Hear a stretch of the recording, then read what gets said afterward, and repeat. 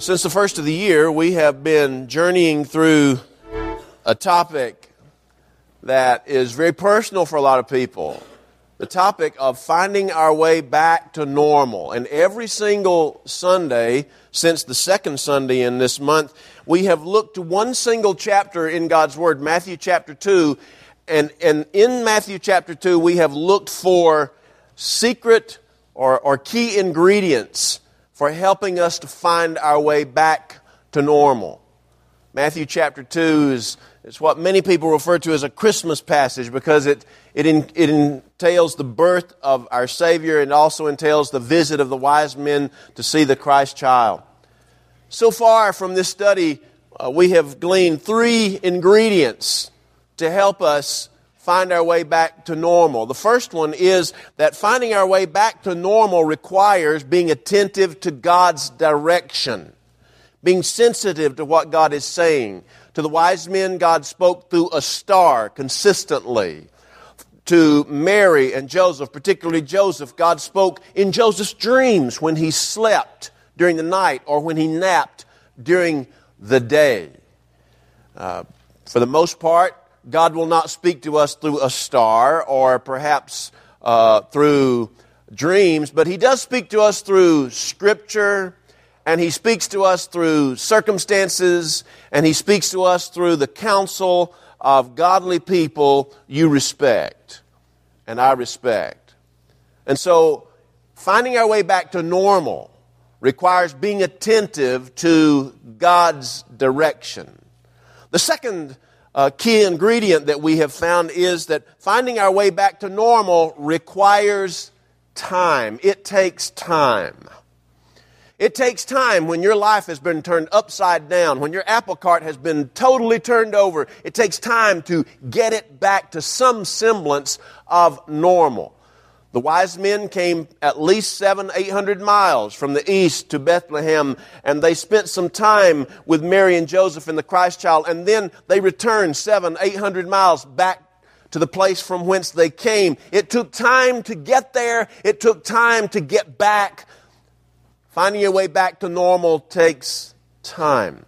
It takes time for you. You have to allow yourself time. It takes time for God. Not that it has to, but it is normally the way God works. And so you have to allow God the time. It also takes time for the people you love. Those are the ones we get most annoyed with. Why don't you just gird up your loins and get it over with? No, it takes time.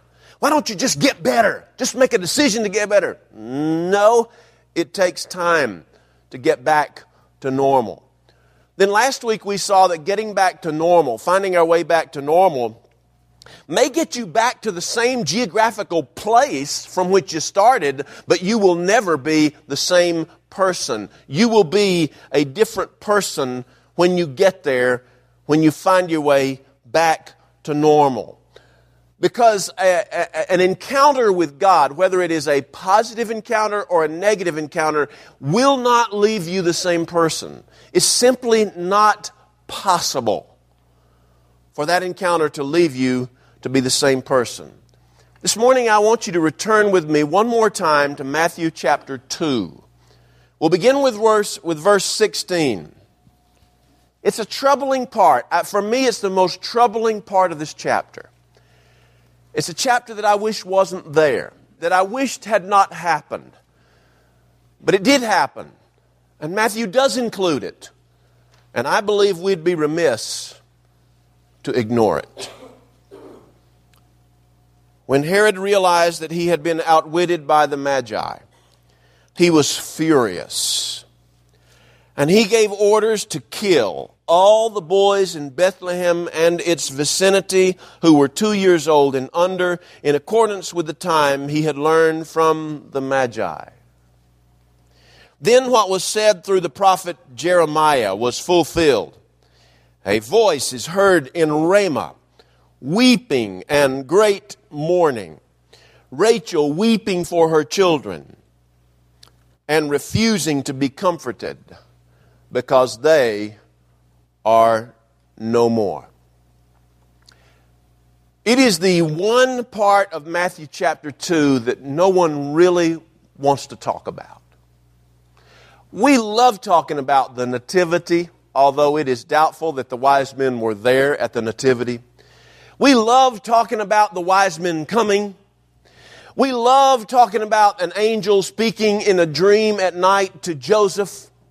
We even look with awe and interest as Mary and Joseph leave Bethlehem and they journey down to Egypt and they wait for word that it's safe to come home again. But the one part of this story that nobody really wants to honestly talk about is this story about the massacre of the boys of Bethlehem by Herod the king. Herod had instructed the wise men who had come several hundred miles from the east to Jerusalem. He had instructed them, he says, go to Bethlehem. Herod had learned from his religious leaders that the Christ, the King of the Jews, would be born in Bethlehem. He says, go to Bethlehem and worship the child. That sounds really good. Then he says, after you have found him and worshiped him, come back and let me know so I can go worship him also. It sounded wonderful. It sounded like the amiable intentions of a godly king, except that it was anything but that. The insanely jealous Herod only wanted to go see the child, not so he could worship him, but so he could kill him. The wise men left Jerusalem, and they did go to Bethlehem. They sought out the child. Matthew says that they found Mary and the boy, Jesus, in a house in Bethlehem, and they were overjoyed when they saw him, and they presented to him gifts, gold, frankincense, myrrh. They spent some time there worshiping this baby. They spent some time, I'm sure, talking to his mother and to his supposed father. And when the time came for them to leave, the Bible says that they had a dream from God warning them not to go back to Herod, but to go to their own country a different way. And this they did because, as I said earlier, they were attentive to the direction of God. And so they left Bethlehem and they went back to the east, to the area, probably Iraq or Iran today. They went back to that country by a different route. They were different men. They had encountered the Christ, and they were different, and they went back home. Herod waited. He was watching the clock. He was browsing through the calendar, Xing off every day as it came. Monday, Tuesday, Wednesday, counting the days. He had in his mind about how long it should have taken the wise men to travel to Bethlehem and then come back to Jerusalem. And when that time had come and gone, and he had not heard anything from the wise men, he determined that they had tricked him. Nobody tricked Herod. Nobody outwitted Herod. And so he had a plan B. Plan A was the wise men come back, they tell him where the child was, he goes to see the child and kill him. Simple as that. Plan A. But plan A didn't work out, and so Herod had a plan B. The plan B was, okay, if they don't come back, I have a pretty good idea how old this child must be. I'm assuming that he's still in Bethlehem. If I will just add a few months on to the age that I think he is, it'll come out to be about 2 years old. So if I send my troops into Bethlehem and kill every baby boy ages 2 and under in Bethlehem and its vicinity, I should kill the Christ child. It was an act of terrorism by anybody's definition. And Matthew says he sent his contractors into Bethlehem and they killed every single boy ages 2 and under. As we look at these verses, I'm sure that you, like I, am struck with the enormous sense of evil that this act had to have entailed. You try to find the right words to describe what this text conveys to us. Words like barbaric, despicable, inhumane, unspeakable cruelty. An act worthy of Stalin, Hitler, Pol Pot, Saddam Hussein. In fact, with all those words, as we look back on this story, it's very difficult to find words that are bad enough, that are strong enough, that have enough calories to really convey the horror of this story. Herod by this time is old by first century standards. He's very old and he is very sick. He's suffering from a combination of a kidney disease and gangrene in his abdominal, in particular his lower abdominal area. That on top of the fact that he had a lifelong lunacy. He was a lunatic in the most literal fashion. And so, he was paranoid. And if he heard any hint that anybody was thinking about replacing him as king of the Jews, he immediately put in place actions to do away with those people. And he did away with a lot of people. He had 10 different wives over the course of his life. His favorite one was a lady by the name of Mariamne. Now, he would marry another Mariamne later, but Mariamne number 1 was his favorite. He told everybody, even toward the end of his life, that Mariamne number 1 was always his favorite. He executed her because he feared that she was trying to usurp his kingship. You just don't want anybody loving you like that. Not only did he execute the wife that he claimed to be his favorite, but he executed 2 of the sons that he had by Mariamne.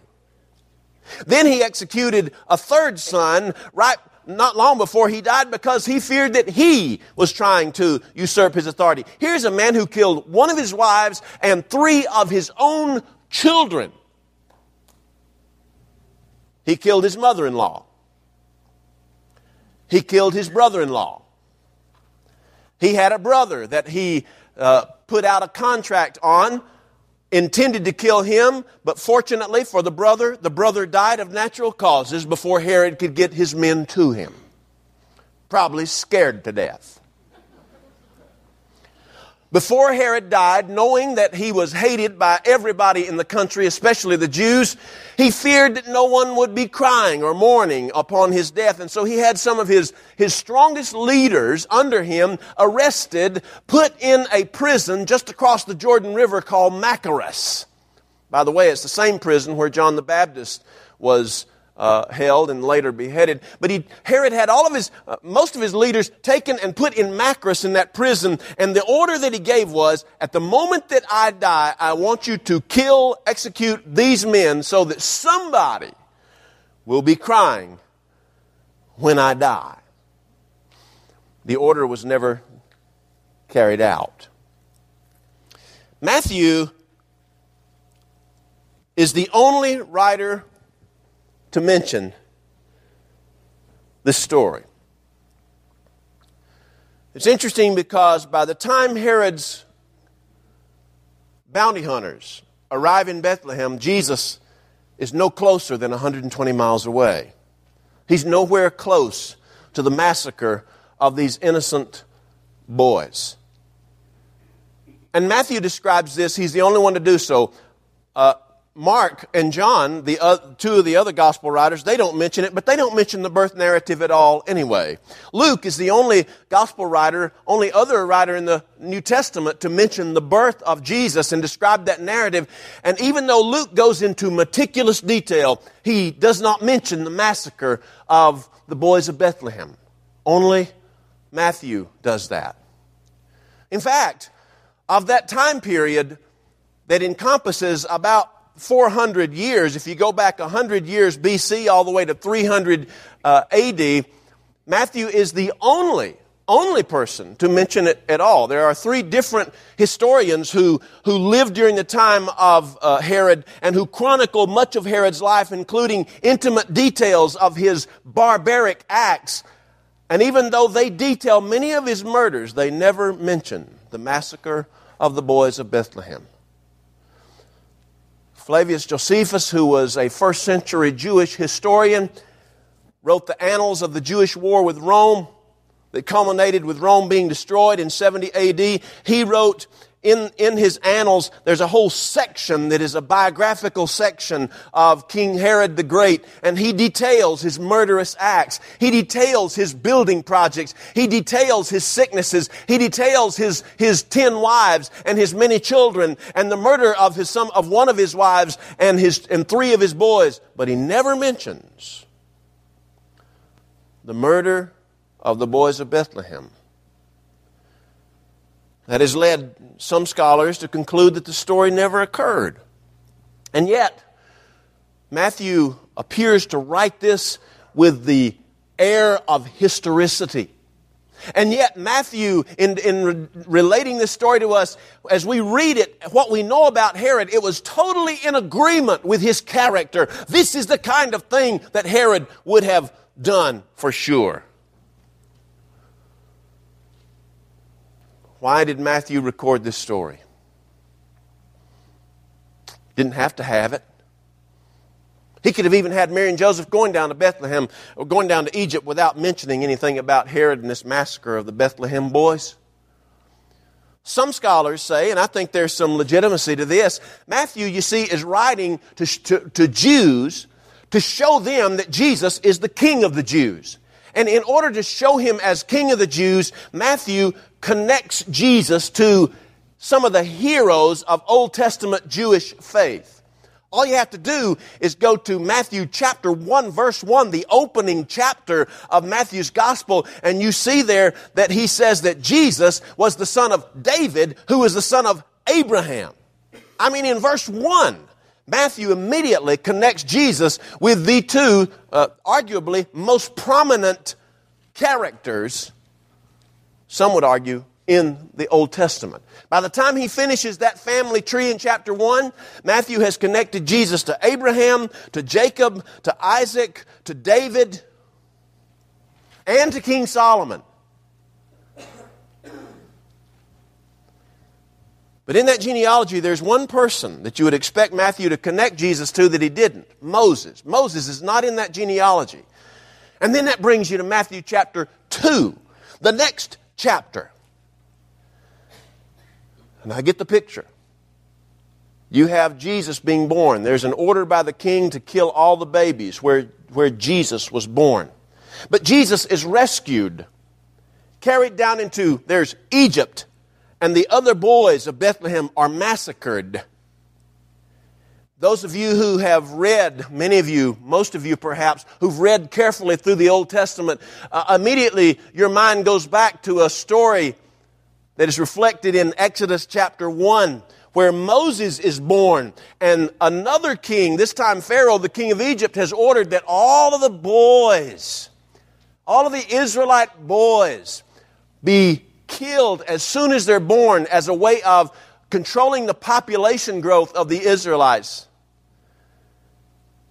But Moses was spared. Other babies were killed. A massacre in Egypt, but other babies were killed. Moses was rescued and then, as you know, raised in the palace of Pharaoh for the first 40 years of his life. Could Matthew be harking back to that? You got Egypt in both of them.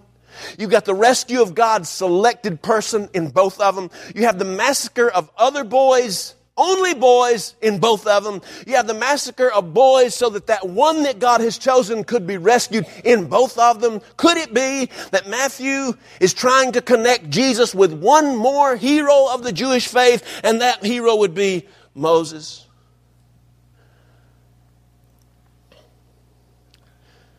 Matthew also connects this massacre to Jeremiah chapter 31. In Jeremiah 31, the prophet Jeremiah is looking at Jerusalem in the aftermath of the Babylonian invasion of 586. People are dead.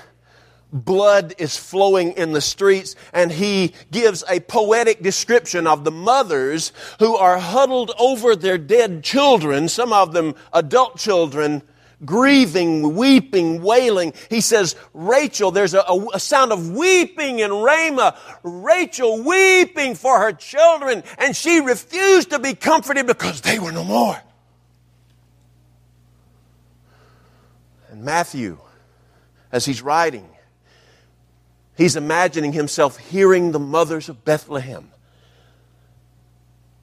And it reminded him of Jeremiah writing about Rachel, who, as you know, was Jacob, in the book of Genesis, Jacob's favorite wife. And you also remember that Rachel gave birth to two boys, Joseph and the youngest one, Benjamin. And you also know that when she gave birth to Benjamin, she died in childbirth. Rachel is connected with weeping, hurting, pain, wailing.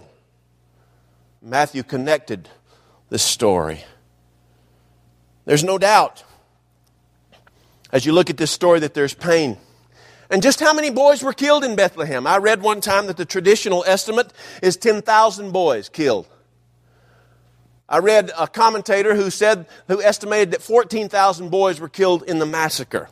Years ago, I read a commentator who said that he looked at Revelation chapter 7 and 14, where John, in the last book of the Bible, was carried up in a vision to see heaven. And when he was in heaven, he saw 144,000 who had no guile in their mouths.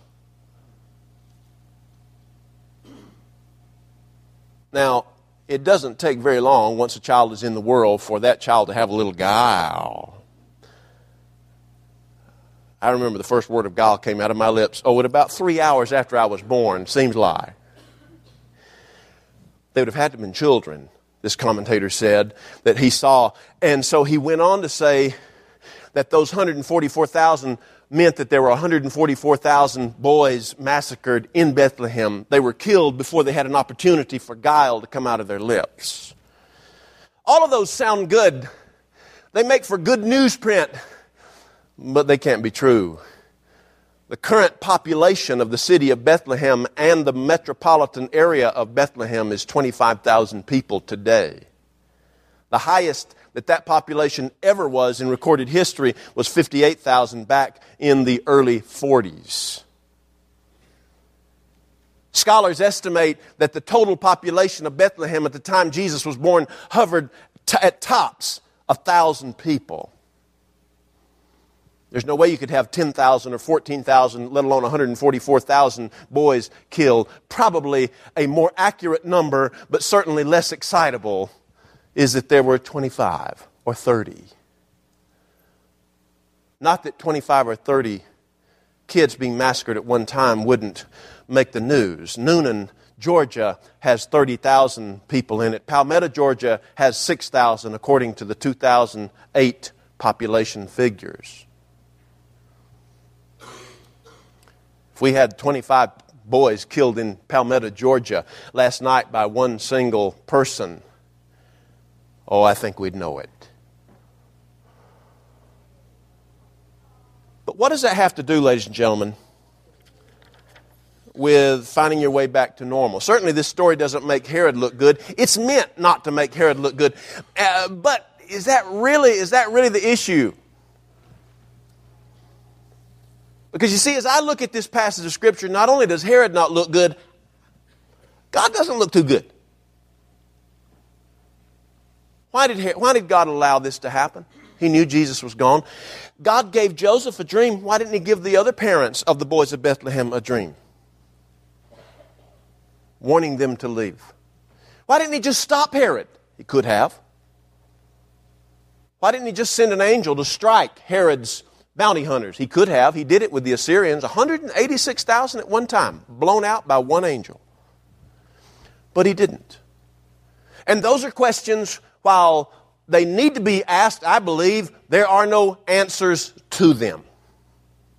And perhaps as we search for some meaning out of this unspeakable crime, perhaps the one thing that we can come away with is this.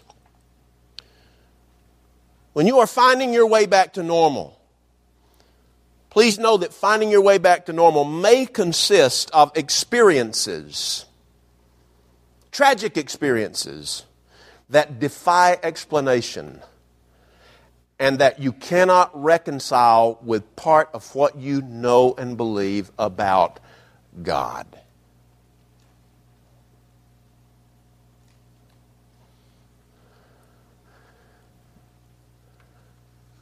I read about Job. Speaking of a hero, Job said in one place when unspeakable horror had befallen him, he'd lost all 10 of his children, he said this. He says, though God slay me, yet will I trust him. That verse was brought up one time in a meeting I was in. Somebody turned to me and they said, are you there? I'm not there.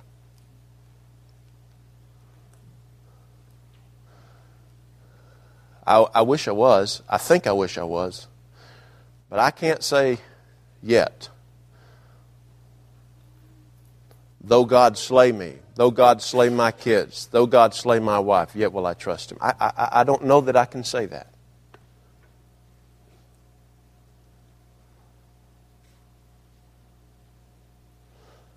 I know that as God helps me and you find our way back to normal, we will run across some experiences that we cannot explain away. Let's pray. Our Father, I thank you for the patience of these folks who have sat here and listened to my long words. Lord, we all are at different places on the road of finding our way back to normal. And some of us on this road have either witnessed or experienced firsthand situations that have affected us profoundly that we can't explain,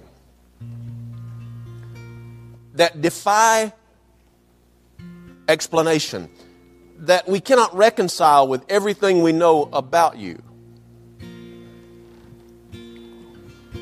Help us work through these situations and these issues and find our way to you.